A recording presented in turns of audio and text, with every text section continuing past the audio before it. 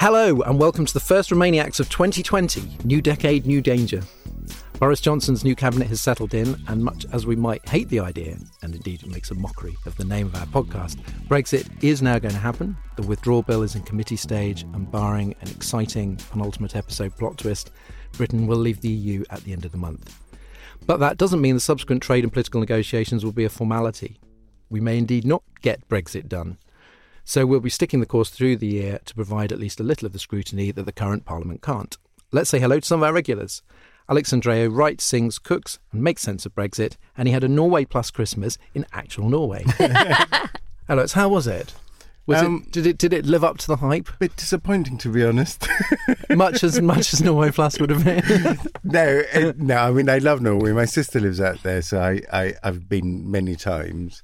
But what was notable this time is that they too are going backwards. I mean, they've got a centre-right government at the moment in coalition with a far-right party. In Norway, the Ministry of Finance is actually under the equivalent of the leader of UKIP at the moment. Oof. So, and it's just, not where I thought they'd be. And so everyone is very hand-wringy. Well, if that's an adjective. You must have felt right at home then. You don't go to one of those smug countries, one of the few smug countries on the map where everything's fine. Where they're going in the right direction, no. So Matthew Elliott from Vote Leave and Will Straw from Britain in a Changing Europe crossed the divide to call on Britain to come together in 2020. How do you see that healing process playing out, and what do they even think is going to happen? I mean, I think there's going to be quite a big effort to get as many Remainers as possible to basically co-own the shit show that will follow, and I'm not falling for it. Well, we should point out that we still think Brexit is a bad idea. Well, Brexit, exactly. And we're sort of expected not to now, because it's like, well, you lost and now you just have to get behind it. It's like, still quite pretty bad. Well, so are Labour going to get behind the Tories? So, well, I don't know, but it makes a mockery of the idea of uniting, because a big part of uniting is acknowledging that this is seen as a very bad thing by millions of people, and allowing them the space and the time to grieve for that, actually. And there's a reason the phrase is truth and reconciliation. Yeah. We haven't had any truth. No, so exactly. How can we have the reconciliation? Exactly. Without an inquiry into Brexit, there can't be a... That was CEO of Best of Britain and the woman who's been telling the general election like it is, Naomi Smith. Hello, Naomi. Hello. Dominic Cummings has written a blog post calling for weirdos and misfits with odd skills to apply for jobs at Downing Street and join his special brain crew. Does your Arlene Foster impression fit the bill? Is there going to be a place for you in the Team Dom? I don't know what you're talking about.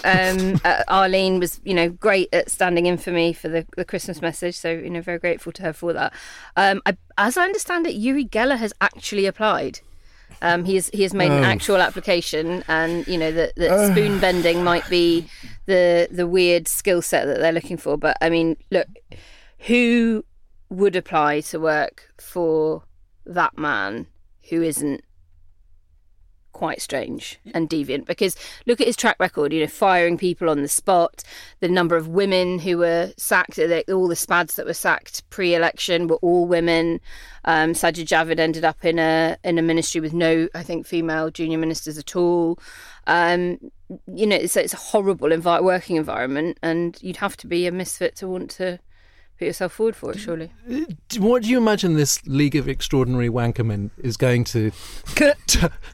Do you think anything is going to come of this? Is it going to be lots of people like the techie people in 24, just talking very, very fast and typing and being really, really clever? I genuinely think it's just trolling. Probably. Okay. I mean, there are some outright techies, of course. And lots of them will be falling over themselves to get a slice of power and all the rest of it. He'll get them. But yeah, as you say, this was a classic Dom stunt in the wording of that job ad. Also, I'm thinking of applying. Well, Because why not? Troll him back. Well, I might get an interview. What's your It'd be oddest fun. skill? Well, like we said, he sings, he cooks, he Well, used exactly. to sail. We're always saying. Exactly. Well, no, look, that's- it says weirdos and misfits with odd skills. If That's that Alex. isn't the description of my skill set, I don't know. Former lawyer, come actor, cook, singer, sailor. Podcaster. I mean, Opera guy, weirdo. You ain't going to get that. No. I'm going to be the only application with that combination. You're just going to be running your own department Yeah. by the end of the year. Yay! Completing the panel is Ingrid Oliver, writer, director, and according to Twitter, if you're listening to Dom and you need one of these, a pantsuit aficionado in Hollywood caper The Hustle, out now on Netflix. Hello, Ingrid. Hello. Regular listeners will know that your mum won her seat for the Conservatives in the general election. Hooray. Not an issue most listeners will have to wrestle with. You've gamely agreed to talk about it once, and then we'll never mention it again. Yeah, well, it's sort of my own fault because I brought it up in the first place. So, I mean, the truth is, I thought it was quite a funny joke, a funny gag, running gag, because I didn't think she'd win. I think she wouldn't mind me saying that because she was in a one of the famously known now red wall seats that had been Labour forever. So I thought the chances of her winning were quite slim. And then she did win, and so now it feels slightly less funny. So yeah, I've decided that I probably won't talk. People have been asking on Twitter about it. It's and I still just think, pretty funny, babe. I'm sure. you know, I'm genuinely going to write a sitcom about it. I've got offers flying in because it's. I mean, it was a bit of a shock, and we're dealing with it in the best way we can. Did you talk it through? Yeah. Do you know what? I mean, I didn't even know the night that it happened. I was in Cape Town. So I just went to bed while the election was happening. I think Naomi, actually, I think you were the first person to text me. It was before it was even declared. before but I it was could before it was see, declared, yeah. and so even before my mum knew, actually. So In I fairness, the MRP had been telling it to you as well. Right. So. Maybe I just have been choosing to ignore that.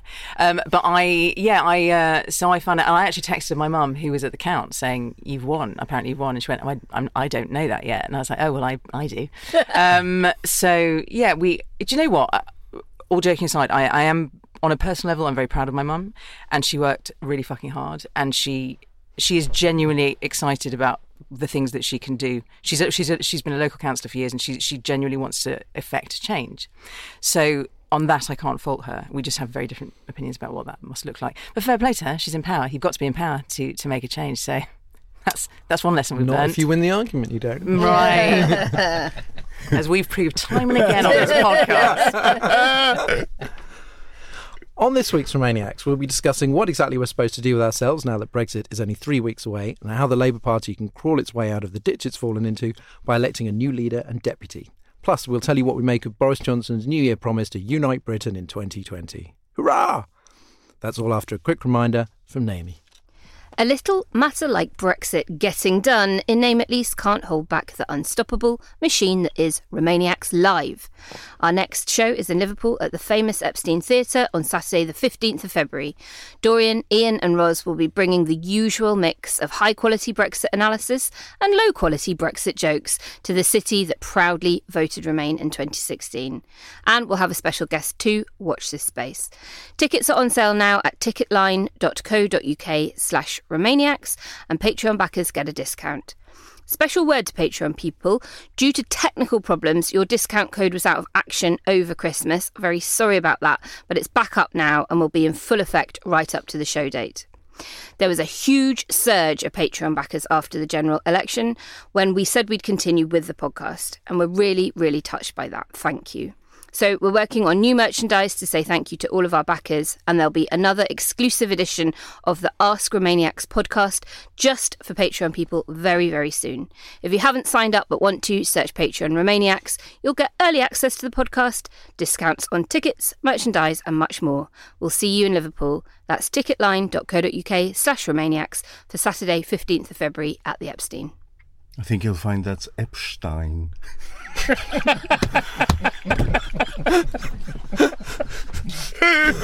Sorry. Good. Thanks, Naomi. So it's fair to say we had a bit of a blue Christmas in the Romanosphere. When you fall off the horse, the only thing you can do is get back on it. Or a different horse. We're going to need a plan to get through the year, so we've asked our panellists to come up with one concrete to-do for listeners in 2020. Alex, what are you suggesting? Other than joining the Labour Party, obviously, or an affiliated society to vote for the leadership. So I think support a legal charity that helps migrants.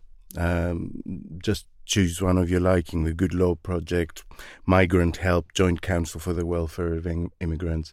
They're going to be very busy with cases of EU 27 people being turned down, and also British people in Europe.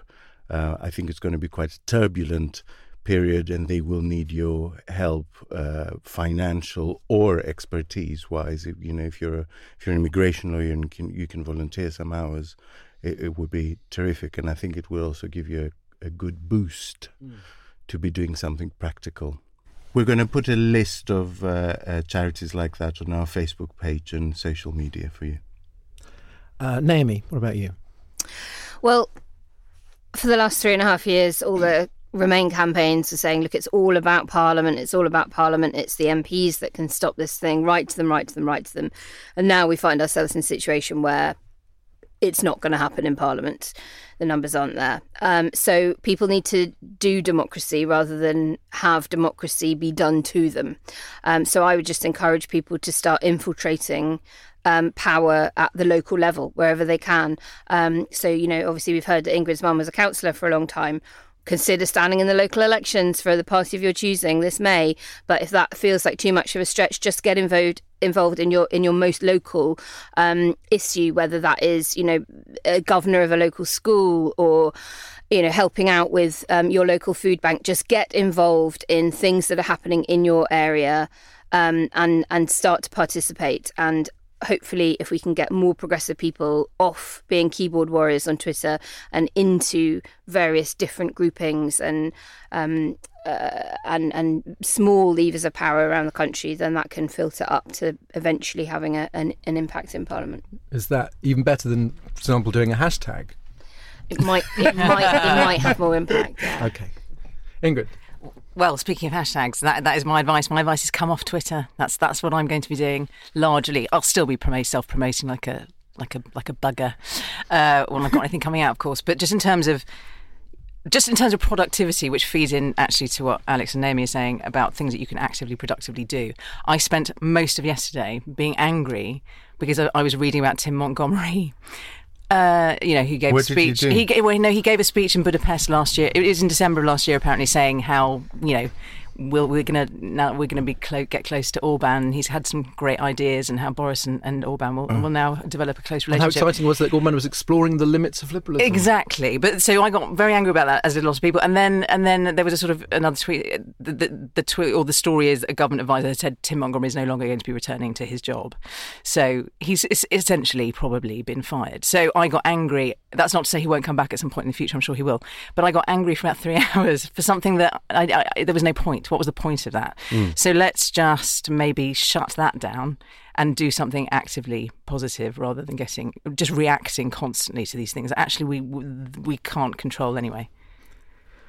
Well, Alex mentioned it earlier, but I've become a lot more sort of passionate about this. But the joining the Labour Party thing, I mean, there is obviously a kind of, there's a question of kind of sort of, entryism, and should you just join a party just so you can choose the leader? Obviously, many Corbynites did that, and it worked. But I feel that what has made me more sort of determined to do that and to encourage people to do that is the unbelievable kind of tin-eared arrogance of, I think, the Corbyn faction, where they're just kind of like, they've gone from, let's all serious consideration, tough questions. Period of reflection to just being like, yeah, Rebecca Long-Bailey and Richard Bergen, shut up. Everything's fine. We just need to kind of spin it a bit better. It was just like, it absolutely infuriated me. And the gap, I think there's this enormous gap between the members, and you can see I know we're about to talk about the Labour leadership in more detail, but the main point I want to make is that everybody still has to pander to the members who unfortunately got it really wrong and are very, very different to most voters. And that doesn't mean you have to have a kind of new Blair. But you do have to kind of consider that when the activists, these people would go, well, I'm not voting, no way, I'm accepting, so-and-so, Jess Phillips, because she said this one thing. Doesn't matter. Like, it really doesn't matter. These kind of, all these sort of activist red lines, it's like you had your leader, You had your whole NEC, you had your whole power structure, and look what happened. And so there is no way, you can't just sort of sit back and go, well, I hope enough of those members, and maybe the ones not on Twitter are in fact all just thinking, well, you know what, guys, that didn't work. So without completely abandoning all these policies, we should consider a different approach. Maybe there's all these sensible silent majority out there. But if not, you know, it's really good to sort of get involved, because it is not a party for the members. It is a party for the millions of people in the country who need a viable, you know, left-wing opposition party. And they're the people who are going to be let down if the members just go more of the same, but just with glasses. I feel we should have a sort of light military drumming Yes. as a background to Dorian's that. angry. Yes, that was the Bartlett moment at the end of every West Wing episode. I love you.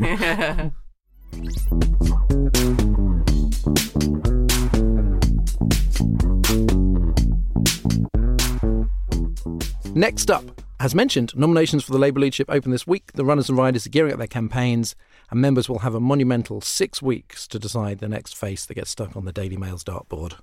We'll go through the candidates who so far announced they're running for leader or deputy leader, and we'll do them in order of the latest bookies' odds, because the market don't lie. Okay. First up, the chiselled frontrunner, Sir Keir Starmer. Alex, is he right to say that once Brexit is done, Leave or Remain goes away as a sort of crucial factor for Labour, at least? It's not true, but he's right to say it, if that makes sense. Yeah. Yeah. So, yes, he's right. Can I say by means of a preamble, I've decided to make 2020 a year of applied learning. That's what I'm calling it.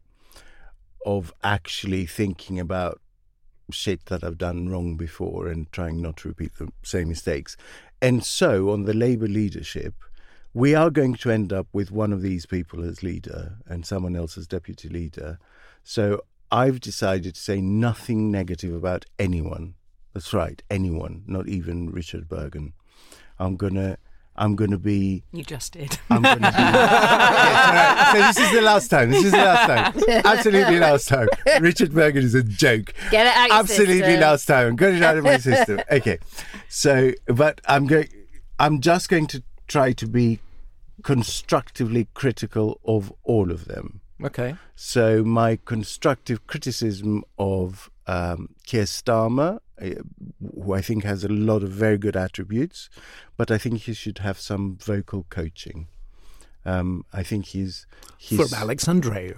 Well, I'm happy to help him if he's that way inclined. But yeah, he's too nasal. He needs to connect to his diaphragm, and it makes a big difference. Stuff like that makes a big difference. I love that. I hope he's listening. I hope his advisors are listening.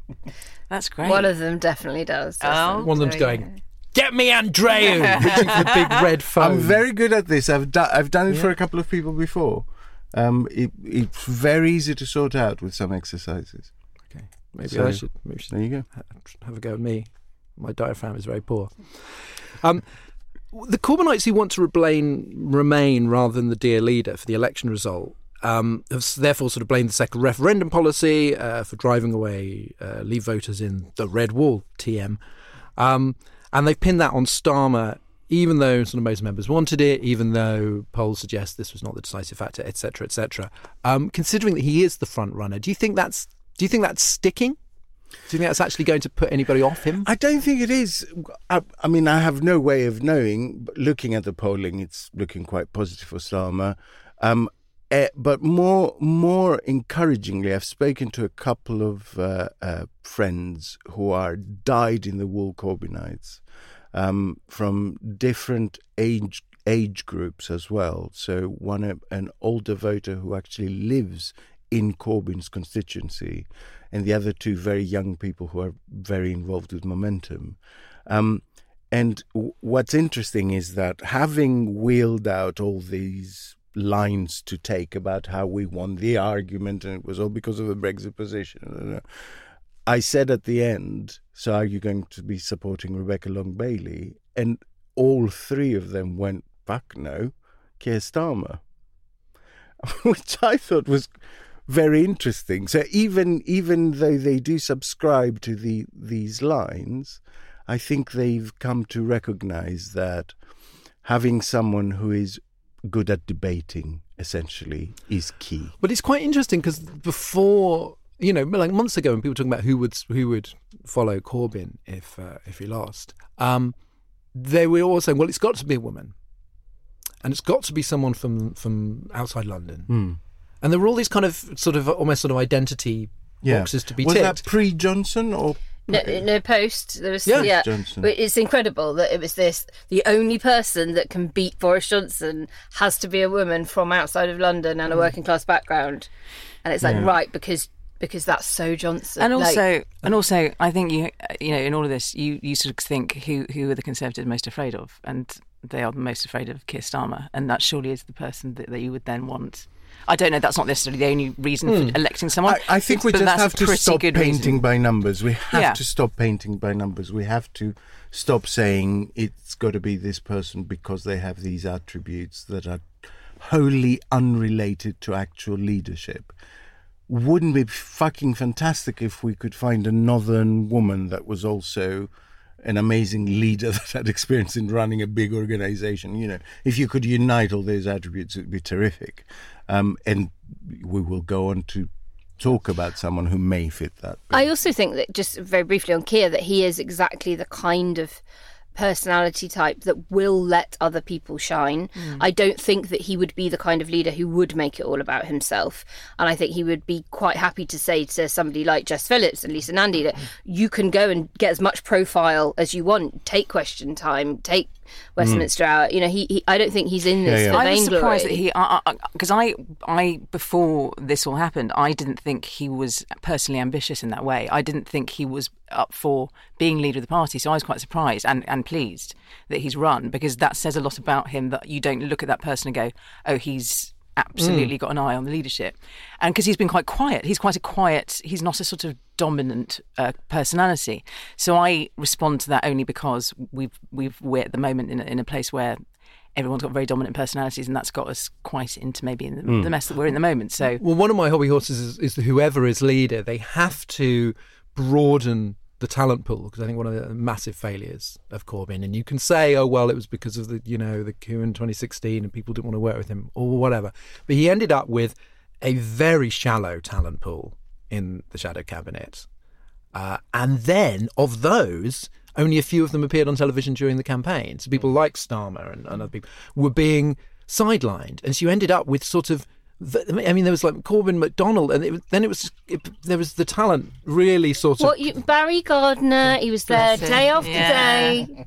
I mean, Bergen. I mean, there were just so few, and I think terrific. I think in terms of just management, bring more people in, because there's all these people, and some of them other leadership contenders, some of whom have been stuck on the back benches or very minor roles. Like, bring them to the fore, because there's a lot of good people here that just haven't had a look in. The Corbyn continuity 10 out of 10 candidate is Rebecca Long Bailey. Naomi, I mean, she's, I suppose, her kind of offer seems to be the easiest to read. What would you think she's going to do differently? Obviously, she wouldn't say a word against Corbyn, and describes the things that went wrong as if they were kind of like weather conditions that no human was involved in. They just happened. There was no coherent narrative, and it was just like, oh, it's so bad when a coherent narrative doesn't happen, isn't it? If only there were people that could make one happen. So what is she going to? What is her argument to the people that don't just think more of the same? It'll work. Well, we don't yet know. I mean, I think that's the point that you've just made. She hasn't yet given us any indication of who Rebecca Long Bailey is in terms of her values and vision for leading the Labour Party. And it was written up this morning in Politico that she hadn't even really expected Corbyn to stand down this quickly and hadn't really prepared herself and didn't really take Christmas to gear up for it and chose to sort of have, quite... Is that really real? What did she think was going to happen? Well, I mean, her critics are saying that, she wasn't... Those who I think are of the left and want her to be doing better are, I think, annoyed that there wasn't more prep there. But I think the really interesting thing at the moment is this split in the left. And we've seen John McDonnell, of course, not back Angela Rayner for deputy and to throw his weight behind Richard Bergen. So the left of the Labour Party don't seem to be as cohesive as they once were. Why would somebody back Richard Bergen over Angela Rayner, who seems genuinely impressive in certain ways? Like, I just don't understand this. I thought McDonnell was the clever one. I think people will be looking at Rebecca and Angela and saying, well, why did they go that way around? Angela is clearly a very good performer and speaker and does have some ideas and does seem to be well, maybe able that's the to answer, isn't it? Yeah. Maybe that's the answer. Yeah. But Rebecca Long-Bailey did mention progressive patriotism, but it got picked up on. A lot of people were very kind of angry. A lot of people on the left were very angry about this idea, even though it was only really, I think, one line in her, was it Guardian article, that one? Was that an overreaction? Is there much in that? Or was it just a kind of like a line you throw in? I mean, I suspect it was, but of course I would argue that progressive patriotism is exactly what the entire Remain movement has been about. We are patriots. We want what is best for Britain, and we believe that you can be both incredibly proud of your country and therefore want what is best for it, which is to not walk away from the world's largest single market and have all of the benefits of freedom of movement and all the rest of it. So, the clue is in the name of your organisation. Yeah, but what she meant by we won the argument, I feel. What annoyed me about one of the things, comparing previous Labour incarnations as Tory light again. So it's like we're not learning. So Tories have won. The Tories keep winning. So in some ways, that's not the thing that's holding you back. Yeah. And I think she was referring to Ed Miliband and certainly the Tony Blair era. But the idea that held them back. Exactly. They were in government. But that's what annoys me. This period of reflection thing. The blame is still being placed in the same places, despite all evidence. But there's too much pandering to people who have been provably, demonstrably. I'm not saying they're wrong, but they're demonstrably out of step with most voters. And most voters do not care when they talk about. She talked about cozying up to Murdoch. Yeah, it was like, do you know what? It wasn't even all of Murdoch's papers. It was the Sun, the Times and Sunday Times still backed the Tories in '97. This obsession with what one newspaper did in 1997, nobody cares. But except, of course, the base. Yeah. And so it's just these little kind of like, dog whistles. It's just like, okay, mention Murdoch, mention Iraq. And I don't see how any of this is actually of use to... And I remember Ian and the Christmas podcast is something about moral purity, which is exactly the problem, I think, and has been the problem with this incarnation of the Labour Party, this moral purity test, that if you've done one thing wrong, that's it. That's it. Yeah, it's sort of negative vetting. Done. Negative and vetting. You once tweeted one thing that Yeah. is a complete deal breaker for me. Unless that thing is anti-Semitism or the worst election results since 1935, and then you're fine. Absolutely fine. Let bygones be bygones. Next, she's vaulted up the ranking after her appearance in this week's hustings. It's noted town enthusiast Lisa Nandy. So Ingrid, obviously Lisa Nandy really sort of impresses people when she talks and when she's heard. What do you make of her chances? Do you know what I'd like to say first of all that I'm generally and genuinely impressed with the standard of all of the Labour candidates at the moment.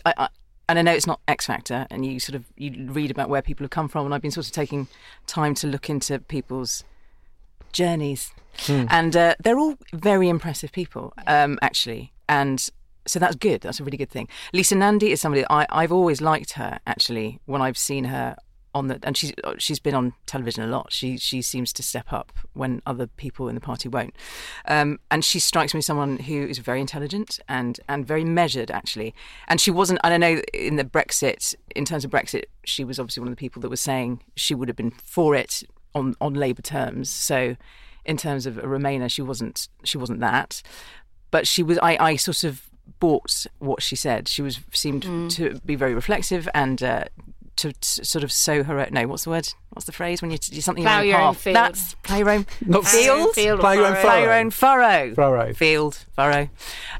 So I have Build your own town. build your own town. But she does. She talks about certain things without those kind of like setting off those blue Labour Lexit alarm bells. She Yeah. doesn't. When she talks about kind of, say the northern working class, for example, she doesn't sound like Caroline Flint. I don't quite know what it is that she does differently. She's just very, again, maybe it's a personality thing. I know leaders and leadership contests, unfortunately or fortunately, are personality contests to a certain extent, because you want to know that if someone is challenged on something, they're not going to lose their temper or be churlish, or that they're going to be rational and reasonable. And she strikes me as one of those people. So I've sort of worked in and around similar organisations to Lisa for a long time, and she and I have very, very similar politics. She is a liberal socialist. Mm-hmm. So I think the difference between her and a Flint is that she sort of rejects that authoritarianism that Flint has in bags.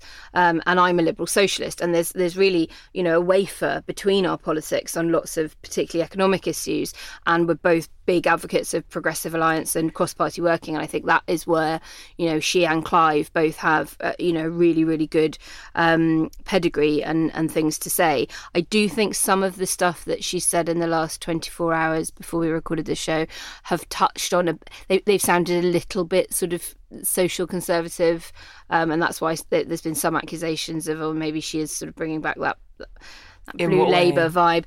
Some of the stuff that she was talking about, community politics, it was coming at it from a slightly more socially conservative way, and I think that isn't actually being true to her. I don't know that she really does believe that herself. What, as an empowering community, individual towns to help themselves kind of thing? No, I think she believes in that bit of it, but not in the sort of the poor white working class have maybe got a legitimate reason for feeling the way they do, which sort of touches on or begins to encroach into some of the xenophobic stuff that we really don't like.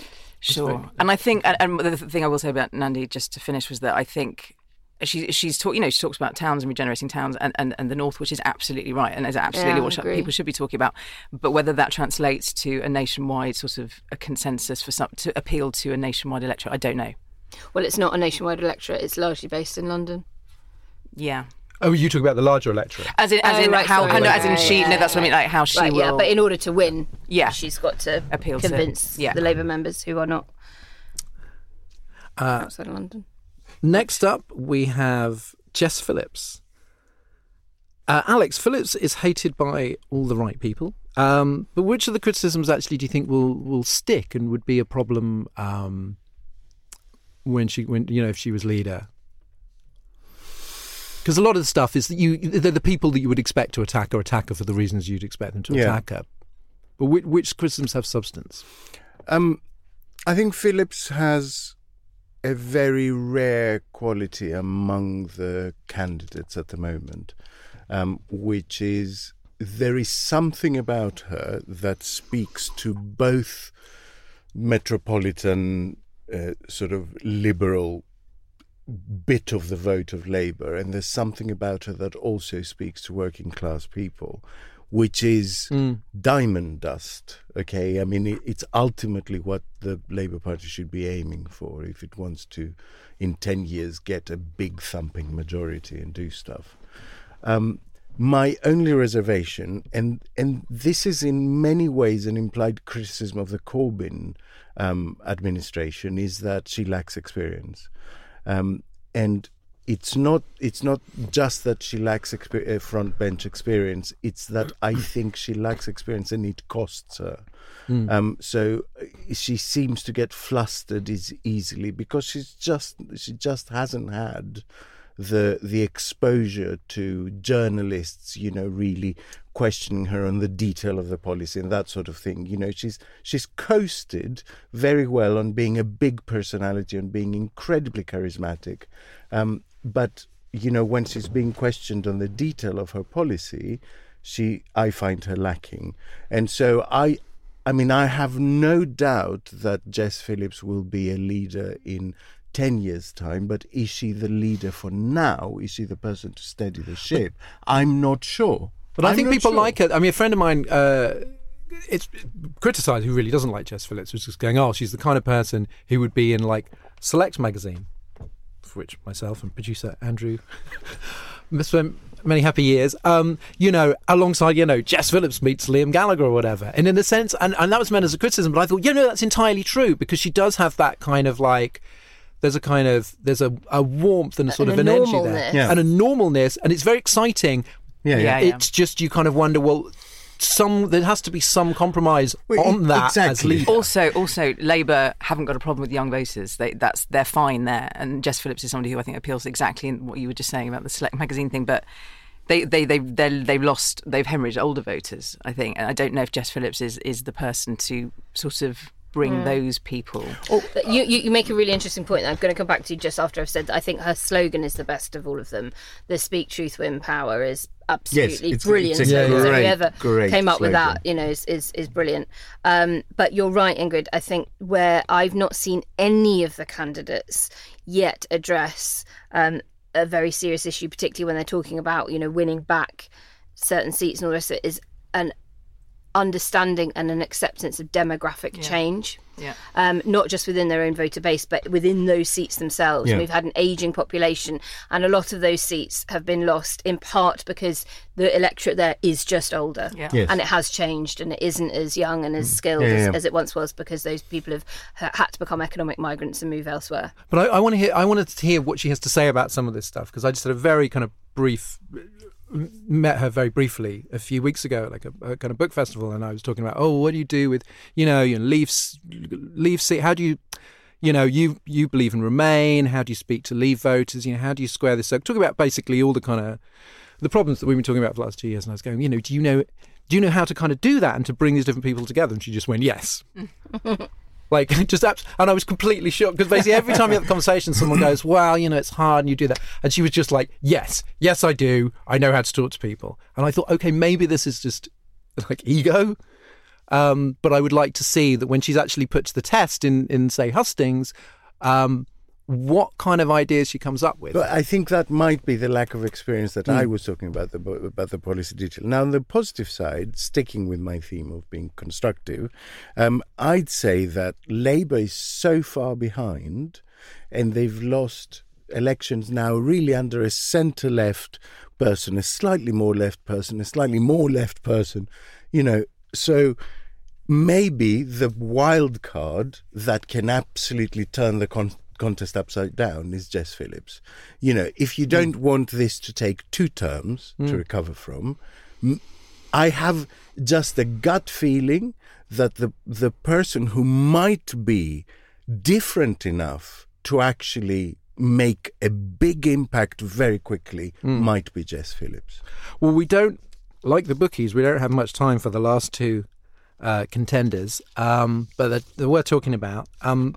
Clive Lewis. He's not the Corbyn gang's main pick. He's been very sort of independently minded. He was obviously an ardent Remainer. He has a following on the left, I suppose what you call the sort of the independently minded left. Why does he not appear to be making any headway? Is there just not a kind of contingency for him? You long-time listeners of the podcast might remember we did a rapid fire round a year and a half ago, maybe even 2 years ago, and one of the questions put to me was, who's going to be the next Labour leader? And I said Clive Lewis at a time when nobody else had really heard of him at all, I don't think. I think to answer your question directly, he hasn't built a base within the parliamentary party in sufficient number. Potentially we'll see when they finally publish the numbers of MPs that are backing each. And because of sort of being, the issue we talked about earlier about talent not really being given much profile and prominence within the Corbyn machine, hasn't quite had that exposure. But as you say, yes, very involved in the sort of love socialism, hate Brexit brigade. Some of them are now obviously backing other candidates. But he's said some really very good stuff. And if he's going to be knocked out, I would really hope Keir, Lisa, Jess would take on board a lot of that stuff. I mean, he has been the only one so far that has made a very, very explicit case for working cross-party. And frankly, it is not going to just be enough to have a charismatic leader. The size of swing that Labour are going to need at the next election is now bigger than they needed in 97, and that is before we have had boundary changes. So they cannot do it alone. And so the next leader has to work with the Liberal Democrat leader, the SNP leader, Plaid leader. Yeah, so he sees someone like if he doesn't get anywhere with the leadership, he should be strongly involved. Absolutely. Finally, disparager of white van men, Shadow Foreign Secretary Emily Thornberry. Ingrid, given that the whole narrative around Labour's defeat and the Red Wall TM is how do you reach kind of white working class voters, and that's certainly the narrative, although not the whole story. And of course, Thornberry, it was one tweet, 2014, but she does have the reputation of being kind of snooty. Do you think that one thing in itself is just really going to hurt her in this context? Well, it's not just one thing, is it? Because she's accused of allegedly saying to Caroline Flint, or saying that the Caroline Flint's constituents were stupid for voting for Brexit. Let's not amplify that. No, but that's... Because Caroline But that's her rep, whether true or not. But exactly, that's happened. Yeah. And I think she's looking at taking Caroline Flint to court, legal action. But unfortunately, because she's one of those women, and I really like Emily Thornberry, she is one of those women like Jess Phillips who does not give a flying fuck, and she will say what she thinks. And while I admire that hugely in a person, again, in a leader, I don't know. She's currently, I think, 9th in the bookmakers polls behind Owen Smith and Alan Johnson, who aren't even running. So that's not great. that's not great. She hasn't yet. As in 9th in like odd checkers. Yeah. No, sure, Yeah. No, exactly, and actually that's true. And so to talk about it in terms of that, I don't particularly know what she's bringing to the table yet. She's on television a lot at the moment, obviously, because she's Shadow Foreign Secretary. So she's sort of she's talking about what's happening in Iran at the moment. Sort of, which again fits, is quite for her, I imagine, quite a useful thing, because you're showing it's almost your pitch in a way, saying I'm an experienced. But again, I think she was one of those people you could tell from kind of leaks or whatever was kind of on the right side in those shadow cabinet meetings. She was saying some very interesting things after the election. You could tell that she'd been very sort of frustrated. I broadly like her, but again, I don't know whether she has a constituency. Everybody else seems to have those top four we talked about. They all seem to have a constituency, a lane, and I really don't know what her lane is. Yes, agreed. Her lane was basically Starmer's lane, wasn't it? Just very quickly, in the running for deputy leader, we have Angela Rayner, as mentioned, and Dawn Butler, as well as Rosina Allen Khan, Khalid Mahmood, Labour's only MP in Scotland, Ian Murray, my personal favourite politician and person of all time, Richard Bergen. I would go probably, I'm kind of leaning Rayner. Who else do we like? I'm leaning Ian because he's brilliant on Europe, and because when we listen to what all of these leadership candidates are saying about seats that we've got to win back, you do not hear them mention Scotland. Yes, and it is like agreed. Labour has just given up the ghost on Scotland completely. And I know lots of friends and family who spent the Christmas period in Scotland with Scottish relatives who all held their nose to vote SNP, who want to be able to vote Labour again, but tactically voted SNP to stop the Tories. So, absolutely desperate for Labour to have a resurgence north of the border. I agree with Naomi. That would be a nice message to send. It's like if you have a Scottish deputy leader that we do, especially with what's potentially going to be coming. But then there might be a two-man problem next... if it's Keir. Sure. I think they have different qualities, and I think people should vote for a package. So depending on who you vote for leader, you should vote for someone that has complementary skills as deputy. Well, we've got many weeks to go. What really makes government work? And why do things go wrong? What's really going on in the engine room of policy? Every week in Inside Briefing from the Institute for Government, we look at who and what determines the way that we're governed. You don't just leave a pot of money on the side of the road for businesses to pick up. 3.5 years after the referendum, 6 months after we were supposed to have left, every single option is on the table. We're obviously in a very odd time where things can change in a matter of minutes. You can get Inside Briefing from the Institute for Government every week on your favourite podcast app. Finally, Boris unites the country. He promises it, therefore he's going to do it. The government has been pushing the rhetoric, if not the reality, of unity since the general election. In Johnson's New Year message, he pledged to be a Prime Minister for everyone by delivering on the people's priorities. Not the animals or shoes priorities, the people. Scratch the surface, though, the message looks a bit more like, shut up, stop moaning and agree with me. Yeah. Can we stay sceptical and critical without turning into dead-end continuity Remainers who are trying to fight a battle that's been lost? Ingrid, the Prime Minister for everyone, was living it up in the everyman's destination over Christmas, Mystique.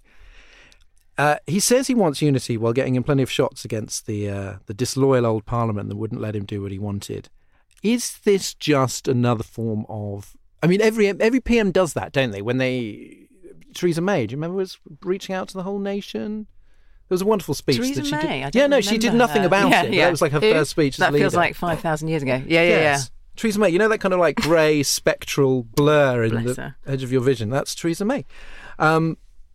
Is there anything to this, or is he just trying to sort of set it up that, you know, basically like you're Ramonas if you don't get behind it? Firstly, the sheer hypocrisy of someone saying bloody Parliament that we couldn't do anything because of them, who twice voted down Theresa May's deal. So go fuck yourself.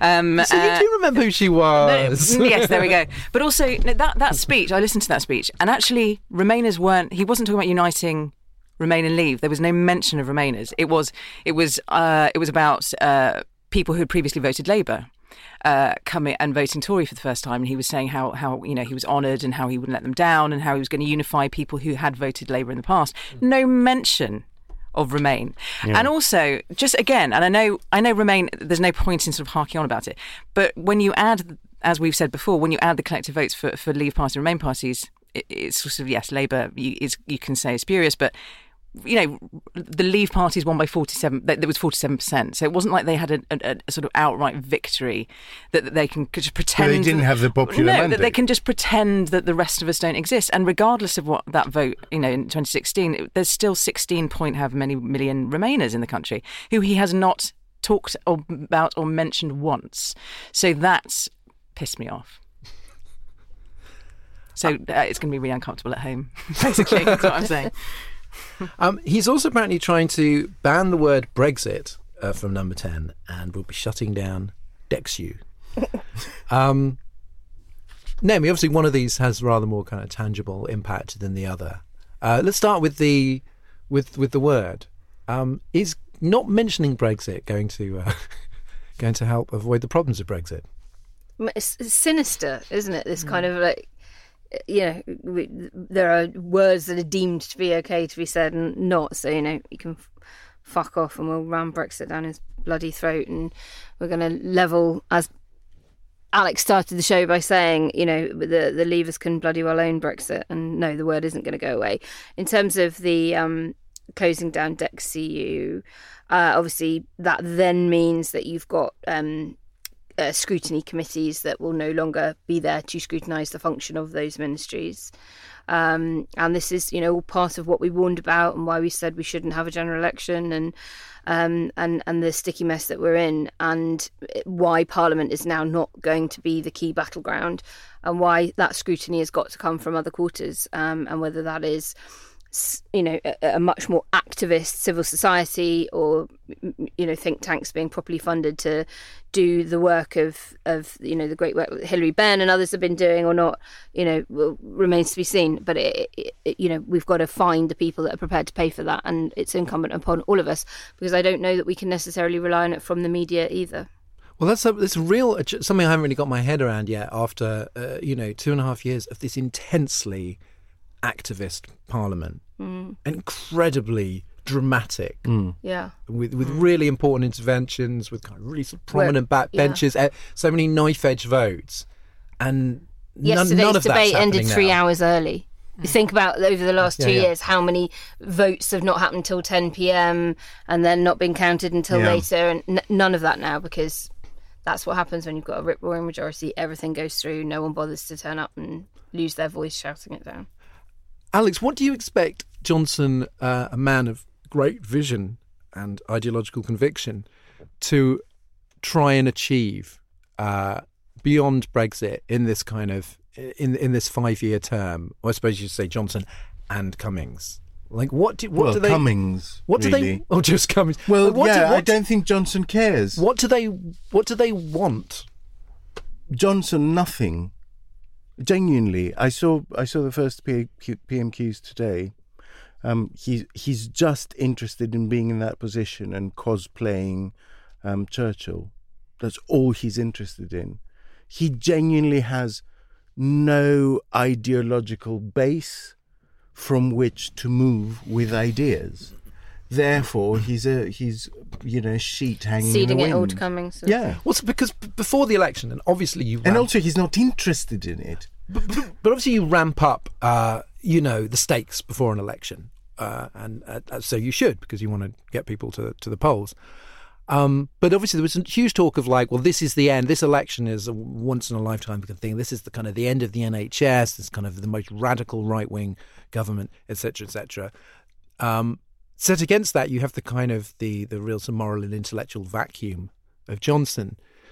What do you think is a danger? What are the things that they might want to do, or that companies might want to do, or whoever, that does actually kind of worry you and does kind of rise to the level of those pre-election fears? As I said in a different context before the election, when I was talking about the Labour prospectus being too much all at the same time, that's my fear with this, that there's going to be a sense that just by kicking things over, something positive will come out of it. And in my experience, the people who pay when things get kicked over are the poorest, always. There is literally no historical counterexample of massive upheavals that don't affect those closest to the economic precipice first before everyone else. So that's my big worry, that they're going to try and grab this opportunity of this big majority to do too much too soon and actually cause an economic shock. Ingrid, what worries you most about this next term? I saw something on Twitter, which I think you saw, Naomi, as well. Again, how much credence you lend to these things. But it was a gentleman who I think worked in the law. He's a lawyer of some sort. He said he'd been phoned by what's the name of that? Yeah. One of the pollsters. One of the pollsters saying, how do you feel about the judiciary? Do you think it's too political at the moment?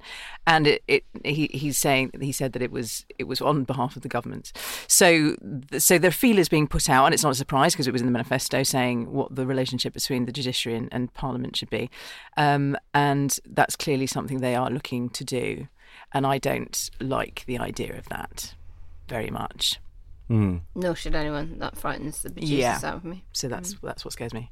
And I was just thinking about this response to Iran, and I suppose, the Trump, the assassination of Soleimani, obviously not somebody whose death you particularly mourn, but done in the most kind of reckless, inflammatory way possible.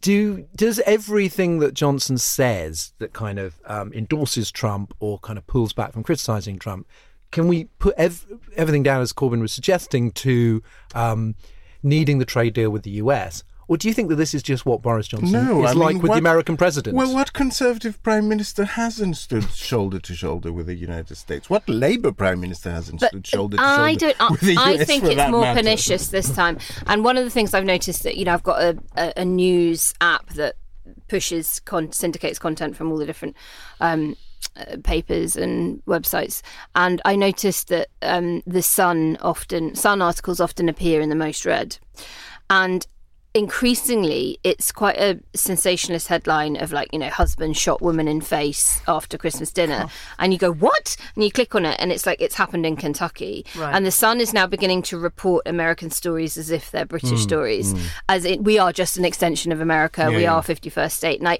I do think it is more worrying that we are don't misunderstand me. Totally, of course it's more worrying, just making an active choice to be a minnow in their orbit rather than look, of course it's more worrying because the person in charge of America at the moment is an unpredictable loon. So standing shoulder to shoulder with them involves massive risks.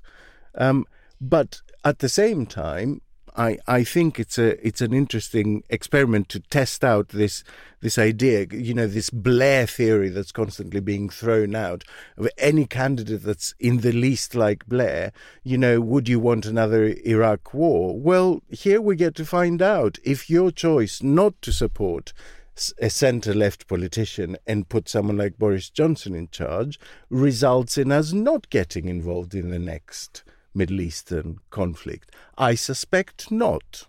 I suspect the UK will follow the US in whatever it chooses to do. Rather than the greatest peace project in human history that is the EU. Yep.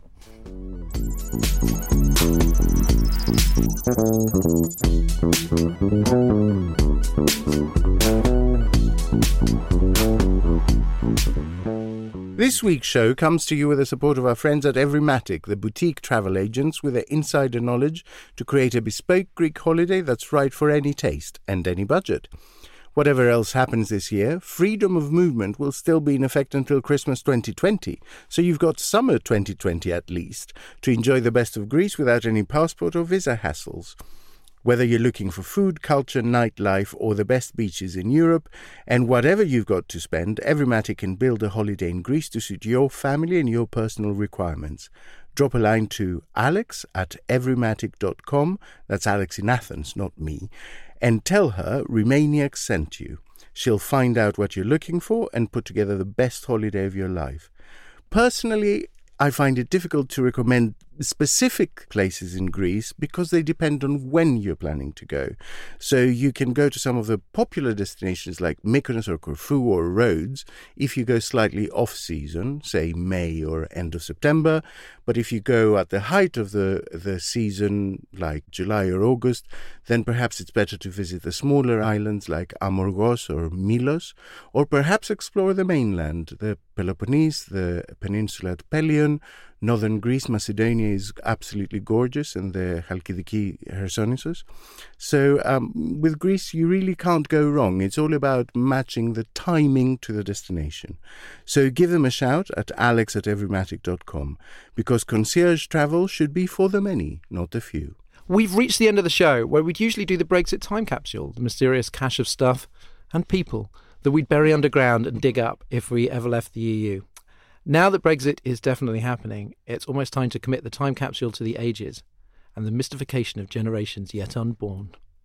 Over the last few years, we've asked our guests and panellists for their choices every week, but now it's your turn. Before the door of the bunker swings shut and the time capsule is buried safely, what do you think should go in there? What will be the best commemorations of the Battle of Brexit for future generations to look back and marvel and mourn? Send your suggestions to info@romaniacs.com. We'll read out the best ones, and the best of the lot will win a special mug and t-shirt set. In the meantime, this week's foreign language clip is in Serbo-Croat from listener Alex Error. Draga Britanija, ako ste već navalili da napustite Evropsku uniju, je može Srbija da ima vaše mesto? Jer mi u Srbiji znamo kako je biti jedna mala, nebitna zemlja na periferiji Evrope. I verujte nam, daleko bi rađe da budemo na vašem mestu. That means, dear Britain, if you're really so insistent on leaving the European Union, can Serbia have your place? Because here in Serbia, we know what it's like being a small and insignificant country on the periphery of Europe. So trust us, we'd much rather be in your position. Oh, God, that's so depressing. We always welcome your foreign language messages, so send us a recording at info@romaniacs.com, keep them short and we'll use the best ones. And that's it for today. Thanks to Alex, Ingrid and Naomi. We're back next week and the week after, on till we're not needed anymore, which will be never. Now it's time for our theme tune, Demon is a Monster by Corner Shop. Visit ampleplay.co.uk for a free download and to find out about their new album, England is a Garden, out in March. Here's some thanks to our latest Patreon backers.